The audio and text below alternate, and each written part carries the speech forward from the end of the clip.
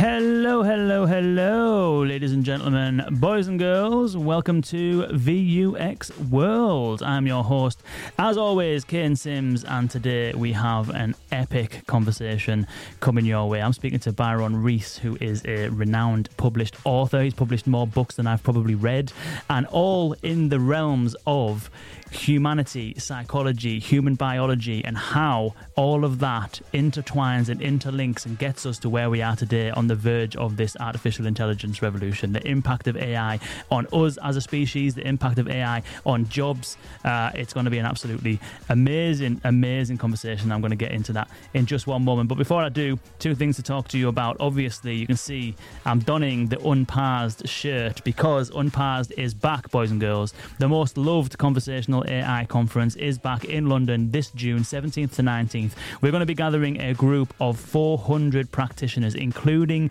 you, AI experts, the people who are the leaders of the field, and we're going to be sharing best practice, insights, case studies. We're going to be discussing hot topics and furthering the conversation of ethics and responsible AI. We've got a design stage where we'll be pushing the boundaries of design best practice and user experience design best practice when it comes to AI systems, and a developer techie stage where we're going to be discussing how to actually take this stuff to production successfully. So if you are interested in getting your ticket, the early bird passes are on sale right now at unparsedconf.com.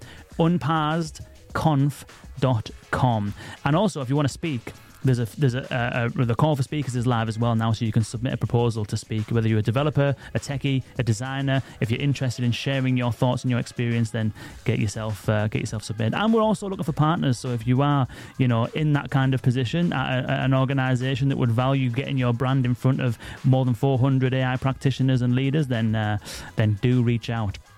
And lastly, we are doing a webinar next week with Quick on February the 15th. Quick built a generative AI chatbot with Loop Insurance, and it works incredibly well. In fact, I posted about it this morning and put a little screenshot up there just about how effective it is. It catches the context, it understands what people are saying, it responds effectively 99.9% of the time.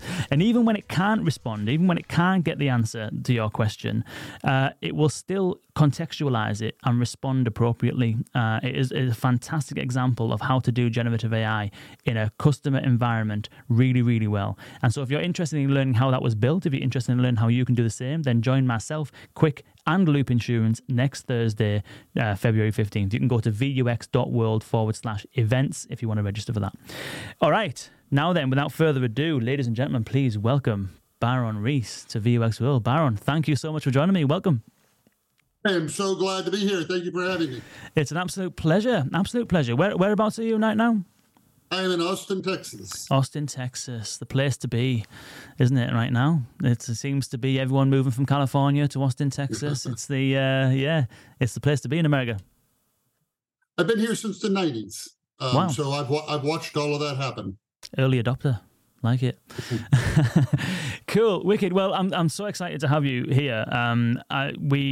It was funny because I can't remember exactly who it was that reached out to us that said, Byron Reese might be interested in the podcast. And so I was like, really? Is that the Byron Reese whose books I've got sitting on my shelf? And I went to the shelf and I got the books, Stories, Dice and Rocks That Think, and I have the Fourth Age as well. And I thought, it's Byron Reese. That's fantastic. So thank you for doing it. Appreciate it. Oh, I'm excited to be here.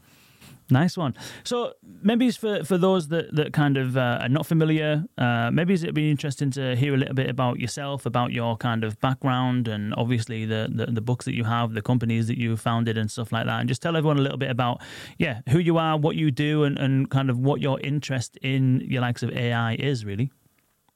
Well, I'm an entrepreneur by training, and I've been doing AI stuff for over 20 years. I have patents in it, and I have started a number of companies. My most recent one was an AI company that tries to predict products that people would want to buy. And so I do that. And then on the side, when I'm not doing that, basically from 6 a.m. to 8 a.m. every morning, I write.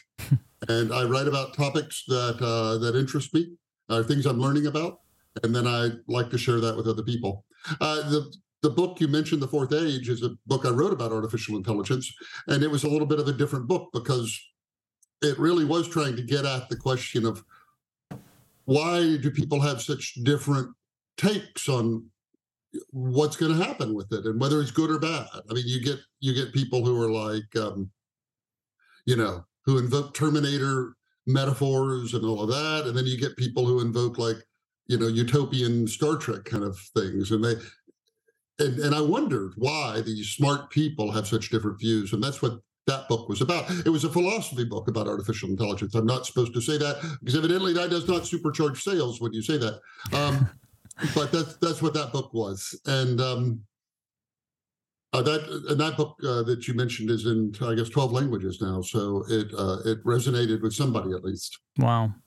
I would think that seems for me to be the perfect kind of book, an artificial intelligence book that is also a philosophy book. That seems to me to be the absolute perfect book.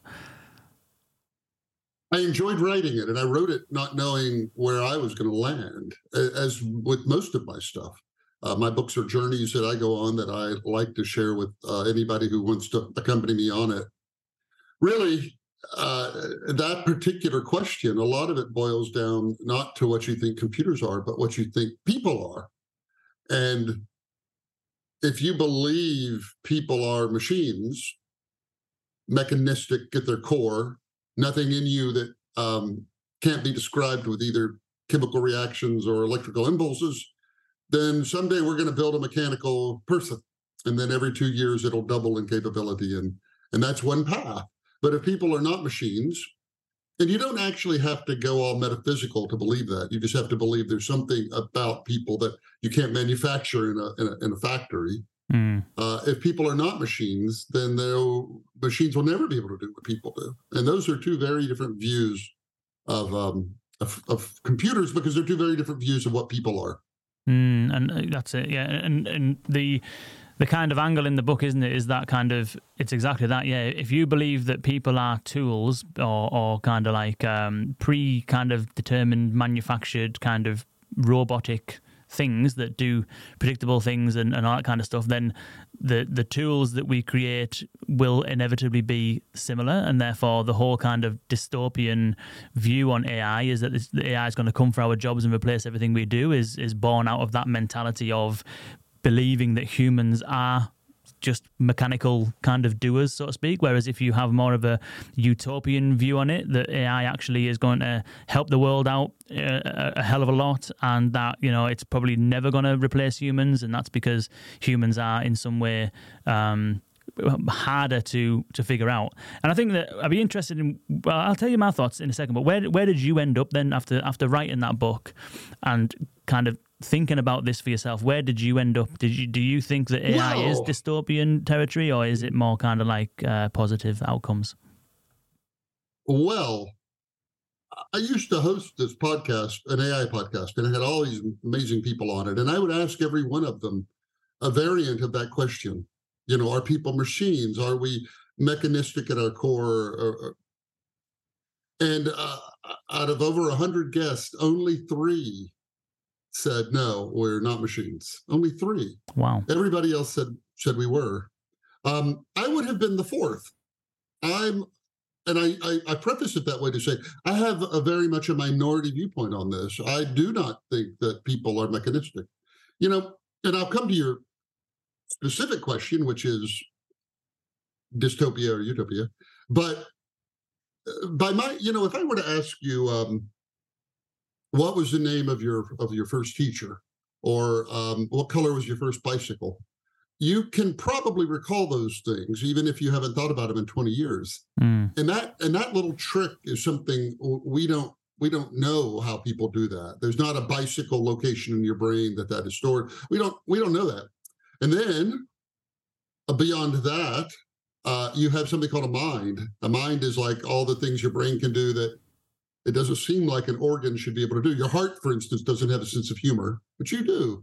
And so we don't know where the mind comes from. And then there's consciousness, where you actually have an experience of the universe. You can feel warmth. You can't measure temperature. You can feel warmth. And those are very different things. And we don't know how it is that matter can experience something. We just don't know that. And so, given that we have brains we don't understand, minds we don't understand, consciousness we don't understand, I am not persuaded that we can manufacture that. I just have no reason to believe we can. Mm. I think the whole story of humanity has always been that there's never been enough for everybody, never been enough food for everybody, never been enough medicine, never been enough. And that, so some people get it and some people don't. And that's sort of been the defining thing about our progression, is that there's just never enough of the good stuff. And we learned a trick along the way, which is technology and how it amplifies and multiplies what we're able to do. I believe that knowledge is power, and I think it's the power to make your life better. And so to me, artificial intelligence is the ultimate technology. It really will usher in, I believe, a utopia. You have to start by asking if you think overall people are fundamentally good or bad, because it's going to amplify whatever that is. And I believe we're fundamentally good, because there was a period in our past, and I'll wrap up here, but there was a period in our past where we got down to about 600 mating pairs of humans. You can tell this because the genetic diversity of any two humans isn't very much. We're all very similar, which implies this genetic bottleneck. There were just a few of us. And so when you say, well, how did we get through those rough times? Was it like everyone for themselves, rugged utilitarianism? But it wasn't, because what happens is at that same time, we find the remains of people who were so injured they would not have been able to care for themselves, but they were cared for. We find skeletons of old people who would not have been able to contribute to their society, but who were also cared for. And so in our weakest, most vulnerable moments, we watched out for each other. And I think that's our core and our best self. And I think that therefore we are at our core good. And I think only 7% of us are bad. I suppose the kind of the risk from the AI side of things is that, yes, humanity, I suppose, on the whole is good, but yes, there is also some bad. Technology that is so powerful in the hands of those that are bad could potentially amplify the amount of negativity and kind of like, I'm just thinking about, there's lots of companies out there at the moment. I was speaking to a couple this week and last week who they specialize in detecting deep fake voices, and they specialize in doing that in the call center, in the contact center, so that if you have someone calling up trying to pretend to be you and trying to get access to your bank or whatever, then it can kind of pick them out. And so like those technologies wouldn't be needed if we were entirely good. Do you think that, the balance of the good that this technology can do, which is dramatic, I think, but there is also, it just takes one bad apple to spoil the bunch, so to speak. So the kind of,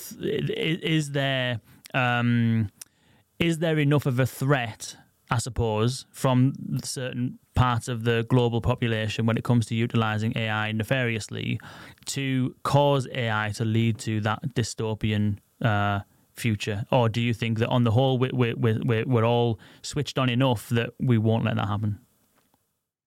I don't. The asymmetrical argument has been around for a long time, that these technologies amplify the ability to do bad. It's historically easier to destroy than create, and that they amplify the ability to destroy. I don't find that argument persuasive, though, because we've had similar asymmetry for centuries. You could take, a dead goat and drop it in the town well and poison the whole town. You could wipe out the town by just dumping some dead animal in the well that everybody uses, and yet that wasn't something that happened. They didn't have armed guards around the well to keep that from happening. You could, for the longest time, people have known how to genetically engineer. They could, in theory, bring back smallpox. We've been hearing about that for decades, that could happen. And yet you don't have that. You get things like, you could do germ warfare very easily. You could poison a bunch of you could take botulism or something and make it incredibly potent and kill just enormous amounts of people, and yet that doesn't happen either. I think that we're wired to be very fearful creatures. I think that served us in the past. In the past, if you were a timid creature and every time you heard a twig break, you feared the worst and ran off, you probably survived. And the confident optimist is like, I'm sure it's nothing. I bet it's nothing. And they were the ones that got eaten. Because most of the time it was nothing, but every now and then it was something. they got eaten. And so we're the timid ones. We're the descendants of 10,000 generations of timid creatures who freak out and that's fine. Like, we can own that. We can say, well, that furthered our survival, but we just have to know that that's also our predilection, and that we reward people who frighten us too. Like, we buy the newspaper. What in your water is killing you? Tune in at 5 to find out. Right? People talk about the media is always feeding this. Well, no, the media is, but that's because that's what people want, and so I think we are just like wired for that. But these fears are not, I don't think. I mean, we have to be mindful of them, but they aren't. It would surprise me tremendously if somehow we went from that world of 600 mating pairs of humans, where we weren't the fastest or the strongest. We had no medicine. We had no walls. We had no countries. We had nothing. And somehow we made it here to our full glory, 8 billion people and all of our technology and wonder. And if somehow now, we made this technology that makes people smarter, and some people used it, broke everything. I just don't believe that narrative. Yeah, I agree. I don't believe that narrative on a global societal scale, that AI is going to be so potentially detrimental that it's going to bring an end to society. I don't believe any of that stuff. And I actually, given the role that I have, I'm a huge optimist about the future of AI, obviously. We work with businesses and the technology providers that build these tools, and everyone's heart's in the right place. Everyone's trying to do things for the betterment of the business, for the betterment of their customers and all that kind of stuff. So there's none of that. I suppose I'm trying to play devil's advocate a little bit to try and think about those areas where maybe they won't be a global societal issue, but there is kind of potential issues there. So, for example, yes, someone's not going to go and, dump a goat into their well, because then they're going to be affected by the output of that as well. And they won't purposefully go and create viruses that are going to do damage. Although if you put your tin hat, conspiracy hat on, you might kind of point to COVID and ask a question about that. But it doesn't have to be as big as that, though, does it, to be a kind of an issue? I'm just thinking about the American elections coming up this year and the potential for AI to be used in that situation for influence and persuasion and stuff like that. Because it reminds me a little bit of, I'm not sure how familiar you are with the UK and Brexit when we left Europe. Mm-hmm. So essentially what happened when we left Europe was there was a company called Cambridge Analytica, and they managed to get some data from either Facebook or somewhere, and they sort of determined that there is a small number of people that are likely to vote. Well, half of the country basically are going to vote to leave Europe. The other half of the country are likely to vote to stay. And right in the middle, there's this 3 million people that we've identified who, depending on how that 3 million people vote, that will sway the election. So what they did is they spent billions, or the Leave Party spent billions on running Facebook ads that specifically targeted that 3 million people. And everyone else, the whole rest of the country, didn't have a clue about it, because obviously you won't see the ads that someone else sees. And it turns out that, the result of Brexit was we're leaving Europe, we've left Europe, and that's kind of that. And so it's a slightly different example of, how data can be used to sway something as important as an election. And you add on to that, the capabilities that AI has today, the ability to create deepfake videos, deepfake voices, generate more creative output than is humanly possible in a very short space of time. And in the wrong hands in the election year and stuff like that coming up, can you see space for that to happen? Or do you think that we've learnt lessons from the past now, and that there's going to be a more ability to sniff that stuff out and nip it in the bud? I guess I look at it just a little differently than that, which is for 10,000 years or however long, up until Edison, if somebody said something, there was no actual objective record of it. There was no way to record any audio, right? Like, it just didn't exist. There was no way to verify anybody ever said anything. And newspapers, at least in the U.S., because it's the only history I know this about, would just make stuff up. They just make up things that never happened, and they would just write these stories and they would vilify opponents in ways so vitriolic we don't even do today. Like really, really, just mean, terrible things they would say about them, and there was nobody. And then if you read that paper, that was the only paper you read. You didn't have the ability to go and check 4 other sources and see what they said. So if you were reading the whatever, St. Louis Democrat or whatever the paper was, they could say anything they wanted. There was no way to verify any of it, and people had no other sources of information. And yet we muddled through that. We muddled through it. And so now we're in this, again, it's sort of this kind of perpetual fear thing. Now we're in this world where you can check things out, and you've got all these different ways to do that. And now we're somehow thinking it's something new, that we can't believe everything we hear, that's a new phenomenon. And I just don't see it as being that different. Yeah. Wouldn't writing an article in 1850, there's no recording, making up an article that so-and-so candidate said something, that is a deep fake. Yeah. Very true. I mean, the kind of, it's very similar. I mean, AI itself is a lot of people, I think of it as, it's not unlike any other technologies that have come before it. And in fact, it's not unlike what humans do anyway. A great example is when you talk about generative AI, and one of the pushbacks that companies have about deploying generative AI in the enterprise is that these models will hallucinate from time to time, as in get something wrong, make something up. And the reality is, if you were to go into any call center, and if you could listen to every single call, you will find within that space people that not tell the truth. And that's why customers are calling back, 4 days later. Hey, you told me I was going to get a refund.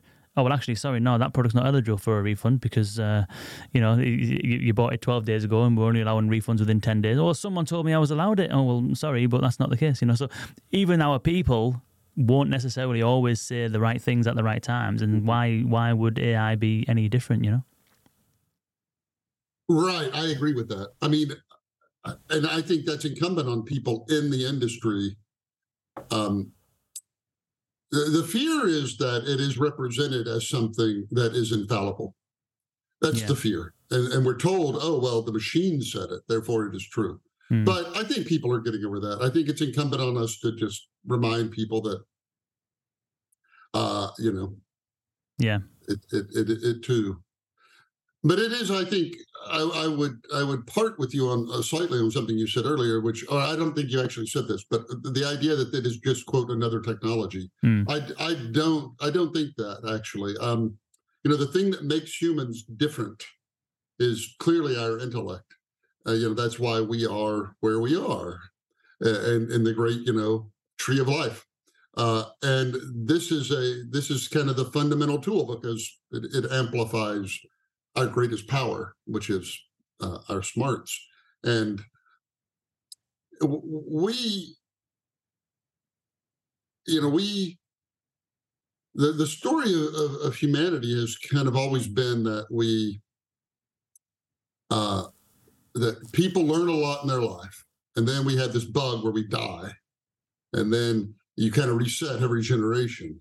And maybe a few things got passed along, and progress comes really slowly in that because people die. And then we learned how to write stuff down, but that was really expensive. So we only saved a few things. And so progress was slow. And then we learned how to print cheaply with Gutenberg.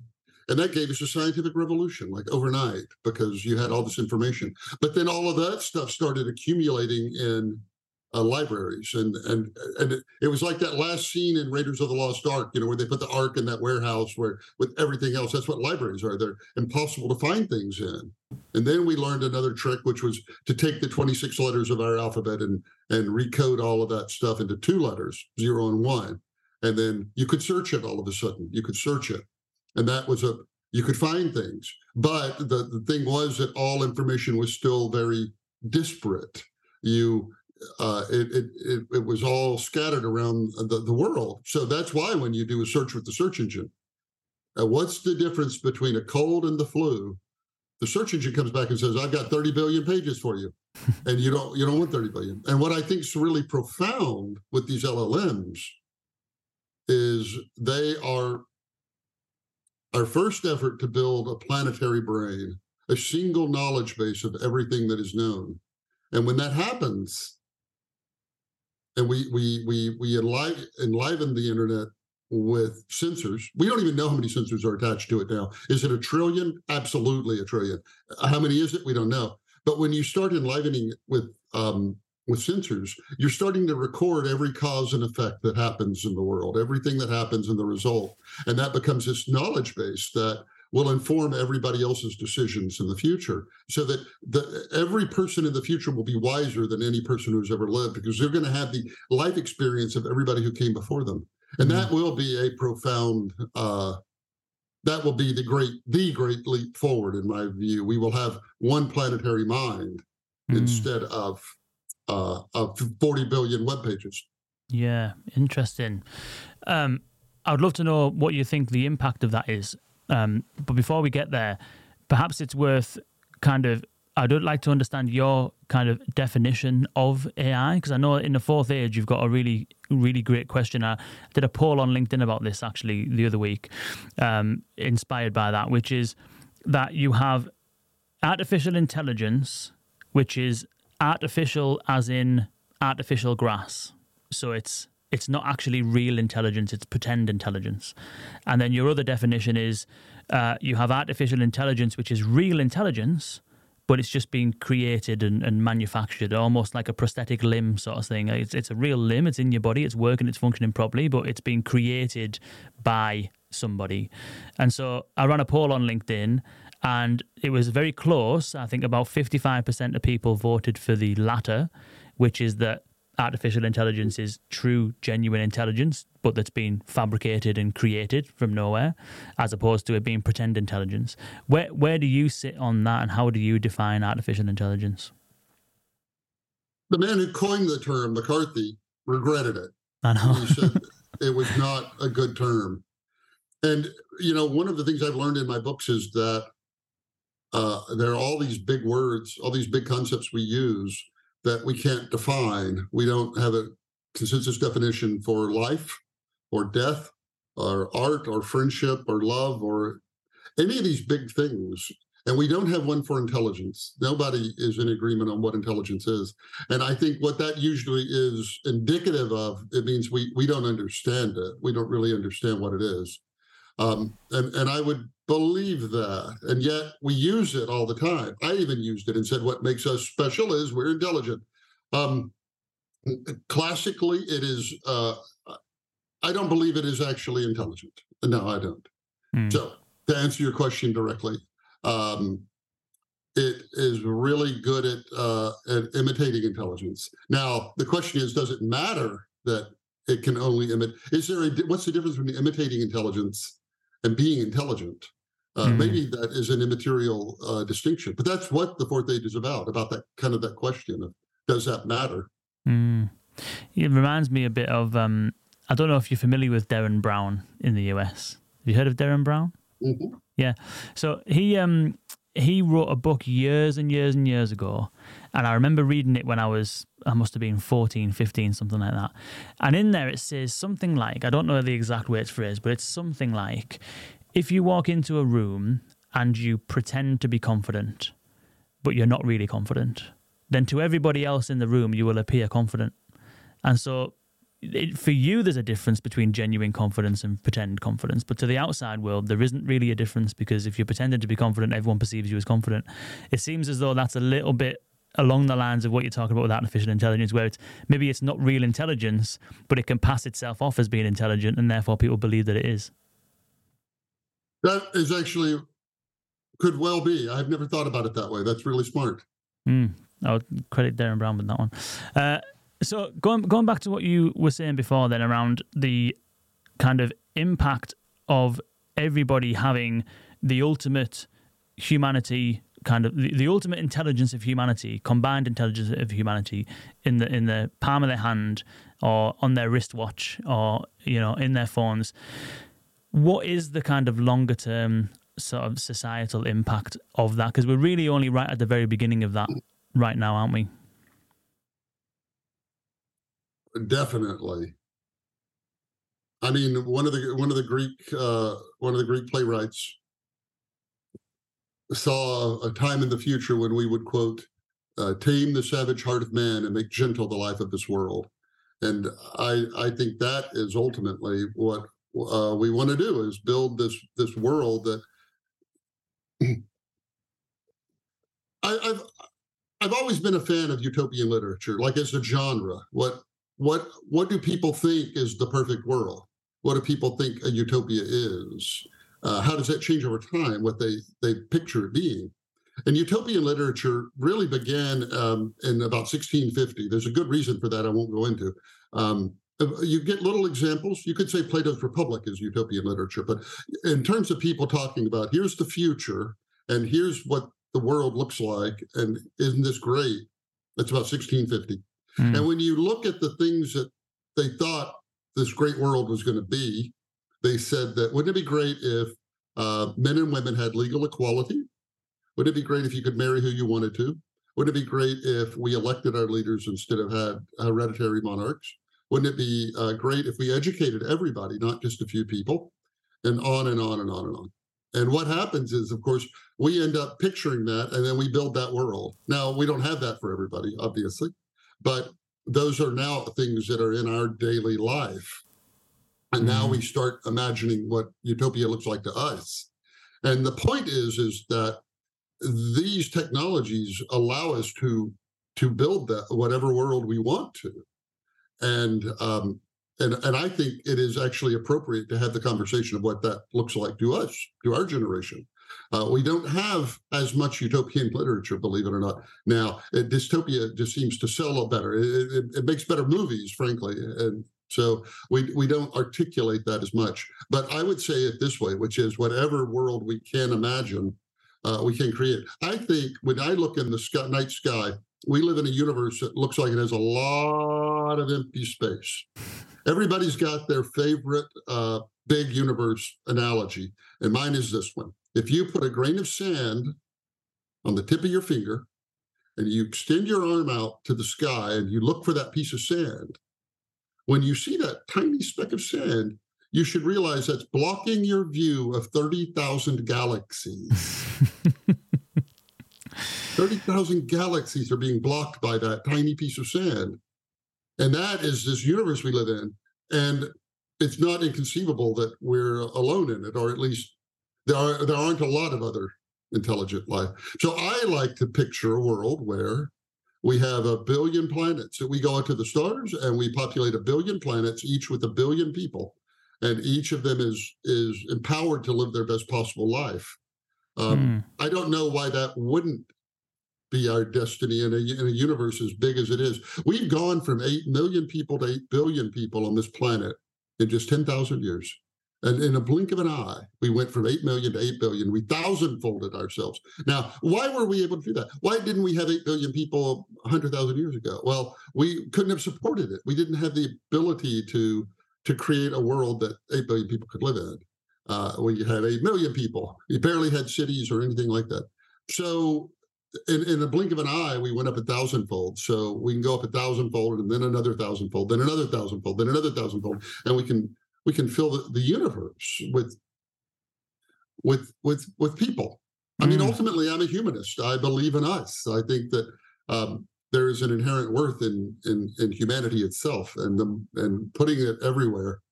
I think we'll terraform planets, right? We'll send out these little microbes that'll land on planets that are lifeless and make them, over the course of eons, make them support life, and then we'll move to them. So that's what I think. One of the people who everyone obviously knows is kind of beginning to try and get to that place is Elon Musk, trying to get to Mars and all this kind of stuff. Yet he was one of the people who kind of signed the letter last year to suggest halting progress on the development of artificial intelligence, which, doesn't seem to sort of line up. If we're saying that artificial intelligence and kind of centralizing the knowledge of humanity into one place is going to be able to be one of the foundational things that will enable us to bring about whatever your idea of a utopian future is. The person who is in the process of developing that utopian future is also the person who has kind of tried to sign to say that we actually should halt the progress of this kind of stuff. What are your thoughts on the kind of caution that is one side of, I suppose, the AI community is warning against? Is should we exercise caution right now with the development of this technology, or is that an overreaction? No, we should not. We should not exercise caution. I mean, I hate to say it like that. Everybody I know knows about the letter. So, Future Life Institute comes out. 30,000 people signed this letter, and that says, "Whoa, we need to halt this thing for 6 months."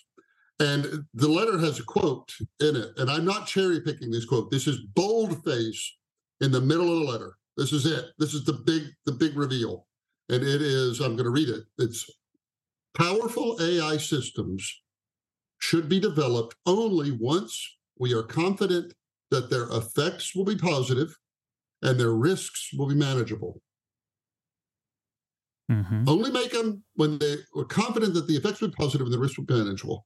There is not an invention around that could have ever passed that test. Ever. To know before you make it that the effects will be positive and the risk will be manageable. Could you have known that about the printing press? Now before you printed any books, could you know the effects are going to be positive and the risk going to be manageable? Could you have known that about the internet? Mm-hmm. I don't even know it about the internet today.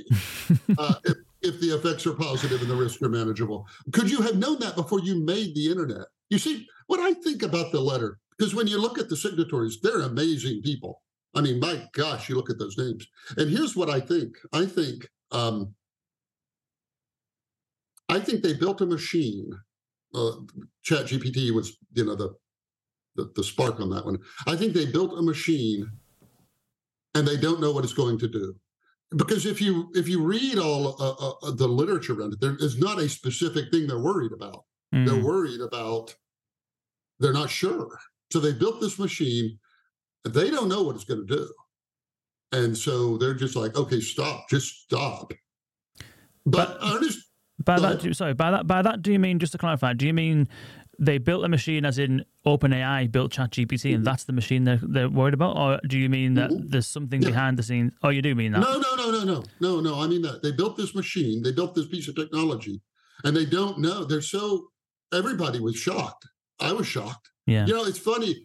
Exponential curves are like that. Like everybody's like, oh yeah, we all know this stuff's exponential. But when you actually get gobsmacked by one, it's like, dang it, where did that come from? And you should have been able to see it, but you just can't. You can't, because everybody's anchored to the moment they're in. And even if you intellectually acknowledge exponential growth, you can't internalize it. So I think they built this thing and they're like, holy smokes, what does this do? We don't know what people are going to do with this and what they're going to use it for and how it's going to be misused. And let's just stop. Everybody freeze. Everybody don't move. And I remember reading this quote from Ernest Hemingway once. He said, the only way you can know you can trust somebody is to trust them. And the only way we're going to be able to know what this technology can do for us is to use it. And you know what? I can tell you that if you pause it for 6 months, like you could, but just pretend, you have just paused the cure for cancer by 6 months. You have just paused clean energy for 6 months. You have just paused all good things you could do with this piece of technology for 6 months. And we know those are horrific. So yeah, I'm full speed ahead. Yeah. All the things they wanted, all the things that it wants. It's like, we need legislative bodies and we need this and we need that, are all things we don't have for the internet. None of them. We have none of them for the internet. And we've known this moment was coming for 70 years. Everybody knew we were going to make this. And everybody's been thinking about it for decades. And so now out of the blue, you're going to be like, okay, well, dang it, now we have it. Let's wait 6 months. Yeah. I think the whole thing is just I don't want to say comical because they're very serious and they're very worried, but I just I say full speed ahead. Yeah. I'll just say that again. Yeah. It's funny, isn't it? I think it's just a typical human trait, isn't it? Which is that we don't ever act until there's a burning platform underneath us, and only when we have to is when we do it. Everyone's like that to some degree. I'm like that with kind of like health and weight. I fluctuate, and there's a weight that I get to, and when I get to that weight, I know I need to kick into gear and I need to do something about it. And I'll do something about it, like I'm doing now, and I'll get to a point probably where I'll slack off again, and I'll reach that limit again, and I'll be back on it again. There's only when we have to do something is when we do it, isn't it? It seems as though that point has kind of been reached when ChatGPT was sort of launched, and everyone's kind of got their hands on it and thought, oh my God, this is actually quite powerful stuff. We don't have that, so maybe we need to do something to that's the conspiracy kind of side of things, is that those that are signing the letter are potentially the ones who are a little bit further behind than OpenAI is in terms of their AI developments. But there are people who question their motives, and I don't. I think they're really just all freaked out. Yeah. I mean, there's all kinds of these things. I'm not even worried about the job stuff. Like, can we talk about that? Yeah, of course. Yeah. So go ahead. So everybody, of course, listening to this knows this. There's this great worry that these technologies are going to put people out of work en masse. And I've spent like a long time trying to figure out the half-life of a job. And I think it's 50 years. I think every 50 years, we lose half of all the jobs. And I think it's been going on for about 250 years. And so you have to say, well, how is it that we're always losing half the jobs, but we maintain full employment and rising wages over that 250 years, by the way? And the answer is that technology always creates new things kind of at the top, high productivity, high skilled things, and it destroys ones at the bottom, and everybody just kind of rides that up.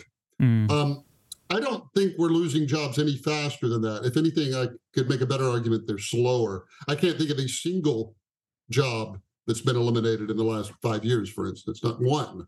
But I can tell you why I think people freak out, why I think people are worried about it. And I think this took me a while to like sort through. If you go back to the 90s, the beginning of the internet, I remember it like it was yesterday. But if you go back and look at what people were worried about with the internet and jobs, here's what they said. They said, when the internet comes out, all the stockbrokers, they're going out of business. People just buy their own stocks online. All the travel agents are gone. People are just going to book their own travel.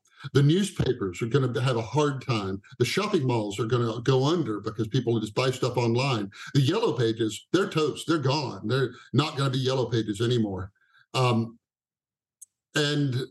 on and on and on. And you know what? They were right about every single thing. They were right about all of them.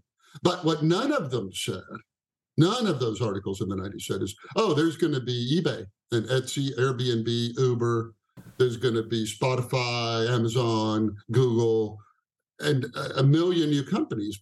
And so anybody can look at these technologies and see what they're going to destroy. That's very easy. But none of us had the imagination to see what they're going to create. You didn't get Uber in 1995 or 1996 because you have to like use the technology a bit to like figure out, oh, all these cool things we can now do with it. So my suggestion is when people worry about that, just remember something. And that is that these technologies increase human productivity. And that is always, and I mean always, good for humans. And if you don't believe that, imagine the counter argument. If you should argue that we should pass a law that requires everybody to work with one arm tied behind their back. Now, if you passed a law that said everybody has to work with one arm tied behind their back, what would you have done? You just created an enormous number of jobs because you need more people to do anything. But those jobs won't pay very much because you just destroyed everybody's productivity. So all these technologies are giving everybody a third arm. They're just giving people more productivity, and that's always good for people. Yeah, I agree. And even those examples that you gave there, every single one of those industries that could have been and has been impacted by the internet some companies in those industries have taken the internet and made it work. So Blockbusters, yes, went out of business, but Netflix comes along. Blockbusters could quite have easily become Netflix, you know. Yeah. The same thing with Uber. There's so many taxi drivers and taxi companies in the world. Any one of them could have built Uber.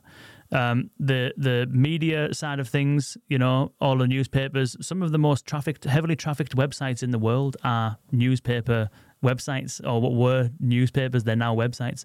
You know, so all of the industries that are under threat, in actual fact, the technology itself, if you embrace it, can potentially be the making of that industry, you know. So I think it's human nature as well to kind of, you know, maybe used to shy away from things that you don't understand or that look a bit scary or whatever, and kind of like view it as a threat. But I think you're right that, you know, it's a huge super productivity boost, and every industry that feels threatened by it should really examine how they can utilize it to be more effective. I'm in full agreement. Yeah, it's interesting. While we talk about jobs, I've got some. I did a talk the other day, not the other day, couple of months back now, and it was all around basically the impact of AI on the job market. And there's some interesting things in here. So one stat here, which is it's from a paper called New Frontiers: The Origins and Content of New Work, and this guy called David Autor and a number of other authors in 2022 did some research and found that 60% of workers today in the US are employed in occupations that didn't exist in 1940. Huh. Which basically backs up the exact point you were making, which is that new technology comes, new jobs are created, the jobs that are at the bottom of the rung get kind of replaced, but it doesn't change overnight, you know. Another interesting one is regarding kind of job displacement, which is where is it? I've got it here somewhere. I can't find it now, it's gone. But so the World Economic Forum did another survey looking at the priorities of businesses, and the priorities are: number one priority is increasing the adoption of new technologies and broadening digital access, which means that the top 10 fastest growing jobs in America right now, number one is machine learning and AI specialists.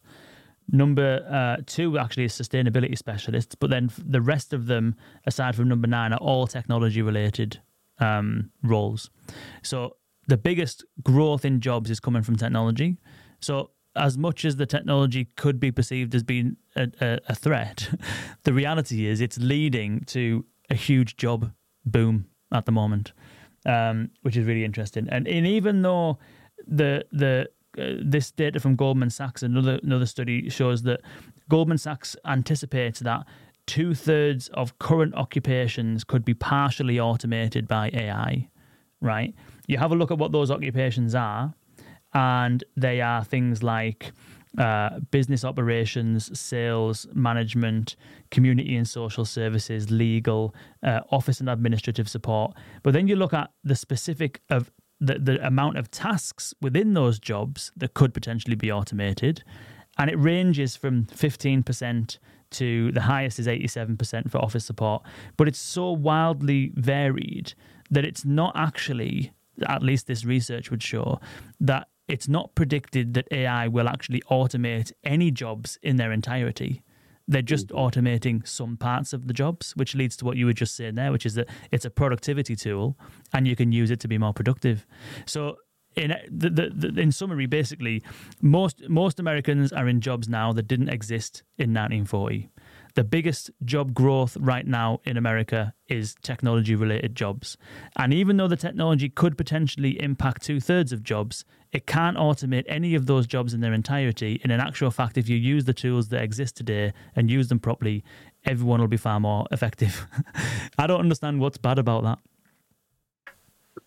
I agree. I mean, look, we're talking about issues of people being able to provide for their families, and they have a lot of, I think people just have a lot of basic insecurity about that. And, you know, when the media is like, you're not going to be able to provide for your family, I think people are just get nervous about it. And also, I think it's a technology they don't understand. And so they tend to exaggerate in their minds what it will be able to do. Mm. It doesn't have a lot of autonomy about it. It aids people. But anyway, Yeah. yes, I agree. Yeah, interesting. So maybe we can. There's two things to finish on. One is the kind of, you had a really interesting insight around ChatGPT and how that is actually the culmination of 4 billion years worth of progress. I don't know if you want to elaborate on. Well, I touched on that already. I mean, I guess if you go all the way back, human history is really interesting because it spiked so quickly. The amount of change the last 100 years and the last 1,000 and the last 10,000, it looks like that. Even though you had biologically modern humans for 200,000 years, nothing happened for those 200,000 years. Nothing. And I think you can kind of tell that story by our ability to access data. I picked it up kind of in the middle, but really the story is about how life uses data. And life has one place to write data, and that's DNA. Or had one place to write data, which is DNA. And to call DNA like a flash drive, that's not an analogy. It really is that. DNA is not alive. It's just a book of letters, four-letter alphabet, GTCA. And it's about a few hundred meg of data, and that's all it is. And there's this big mystery about why single-celled life existed on Earth for 3.5 billion years and it never evolved into multicellular life. And part of it is because the one place you could write information, DNA, it took thousands and thousands of years to write a new piece of information. So life moved very slowly. Then we got the Cambrian explosion and brains evolved. And all of a sudden, brains became this second thing that you could, second place you could write information. You had fast place, you could write it, the brain, or slow place, DNA. And then eventually we came along and we got speech. And I think the profound thing about speech is this. I mean, think about this. This is just like, I think, mind-blowing. So let's say there's a purple berry that's poisonous. Purple berry, the poison berry. We would eventually evolve an aversion to it because some people would eat the poison berry and get real sick, and they may not reproduce or they may die. And the people who don't like purple, they reproduce. And eventually we could evolve over 10,000 years an aversion to this purple berry. However, what we're able to do is all I have to do is say to you, hey man, don't eat the purple berry, it'll make you sick. Mm. And that happened in 5 seconds. And that is exactly the same thing that took 10,000 years to happen before. You used to want the berry, and then you knew it was bad and avoided it. And so now humans evolve by the minute because we can have mutations by just telling somebody something. That is a mutation. It changes their basic behavior. And so we evolve every minute. And there's a reason that beavers build kind of the same dams year after year, century after century, and birds build the same nest. But we have progress because we're able to evolve by the minute. And that's what we are. So if really our evolution as a species, our ability is somehow a function of this, our ability to employ information in our own lives. ChatGPT is the ultimate, I mean, it is the beginning. It is the type of thing that is the ultimate form of that, this single knowledge base of all human knowledge.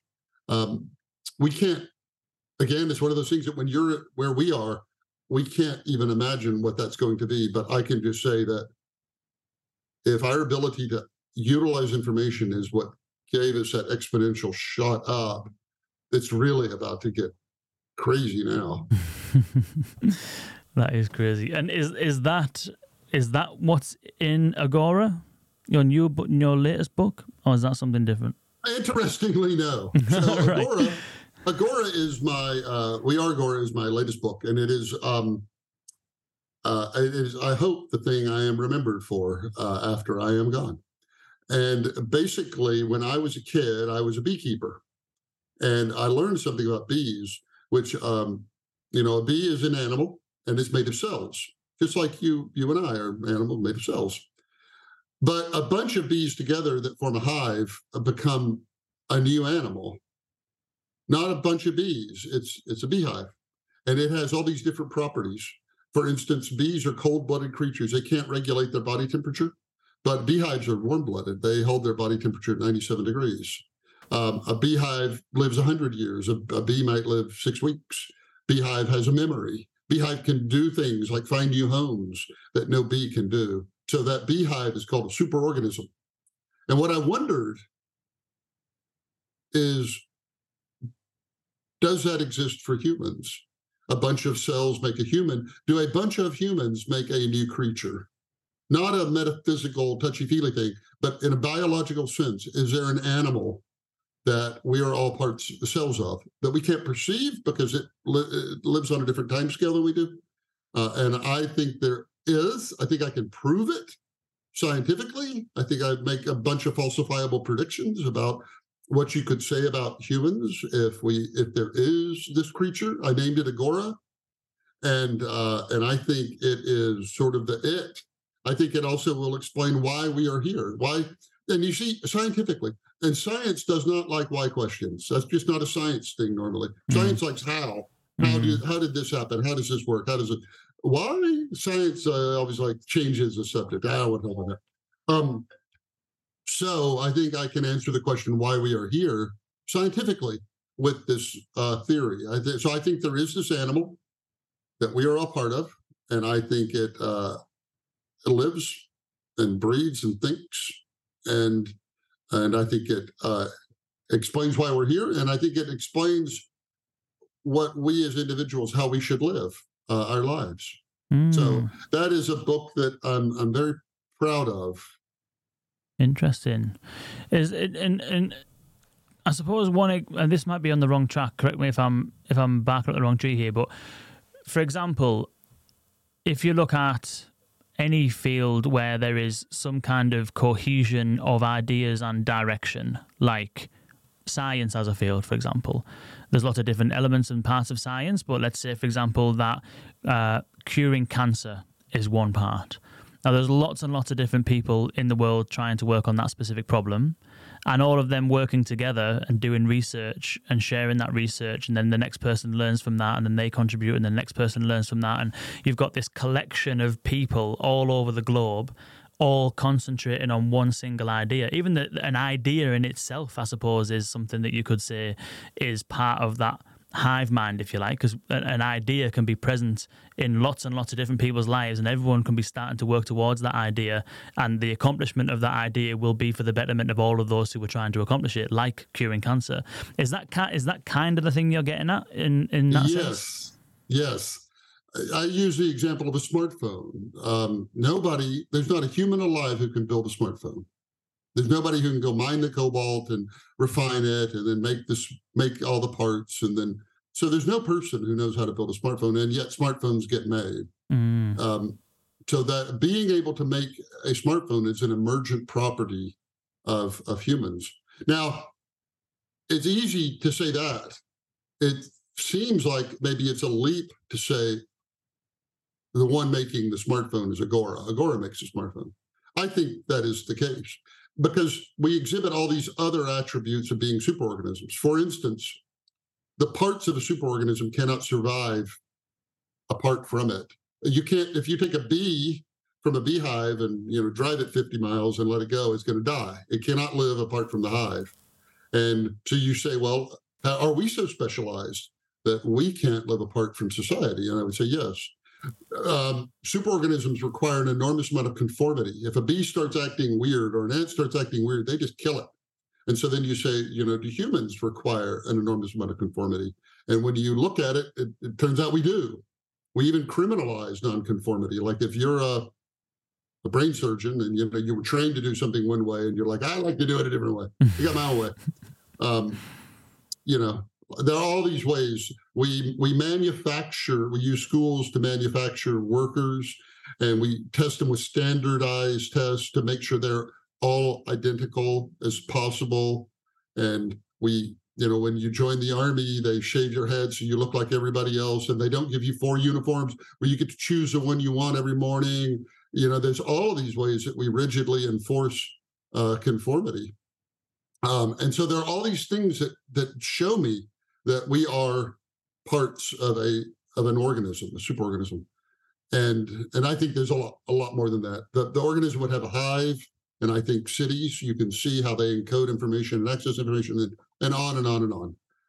But again, the big takeaway is like, well, how then should I live? And that's what the part of the book I'm proudest of, because superorganisms function because, well, anyway, I'm giving away the ending. Well, we don't want you to do that, because I am confident that people will be interested in reading it, and I'll be interested in reading that myself. I've read your other two. I know you've got more than the other two, but I've read Stories, Dice and Rocks, I think, and The Fourth Age as well, and 2 brilliant books, and so definitely Agora will be on my list. Yeah, you're more than welcome. Thank you. So we'll put those links in the show notes for you to take a look at. We'll link to those all of Byron's books, especially Agora. I'll also link to the Umpires Conference. Do not forget that, June 17th to 19th, the conversational AI event of the year. And also next week, don't forget, we're talking to Quick and Loop Car Insurance about how they built their generative AI chatbot. So thank you for joining me, Byron. Thank you so much. It's been an absolute pleasure, my friend. Thank you so much for joining me. Thank you for having me. No problem. And we'll see you all next week. Thanks so much. Bye now.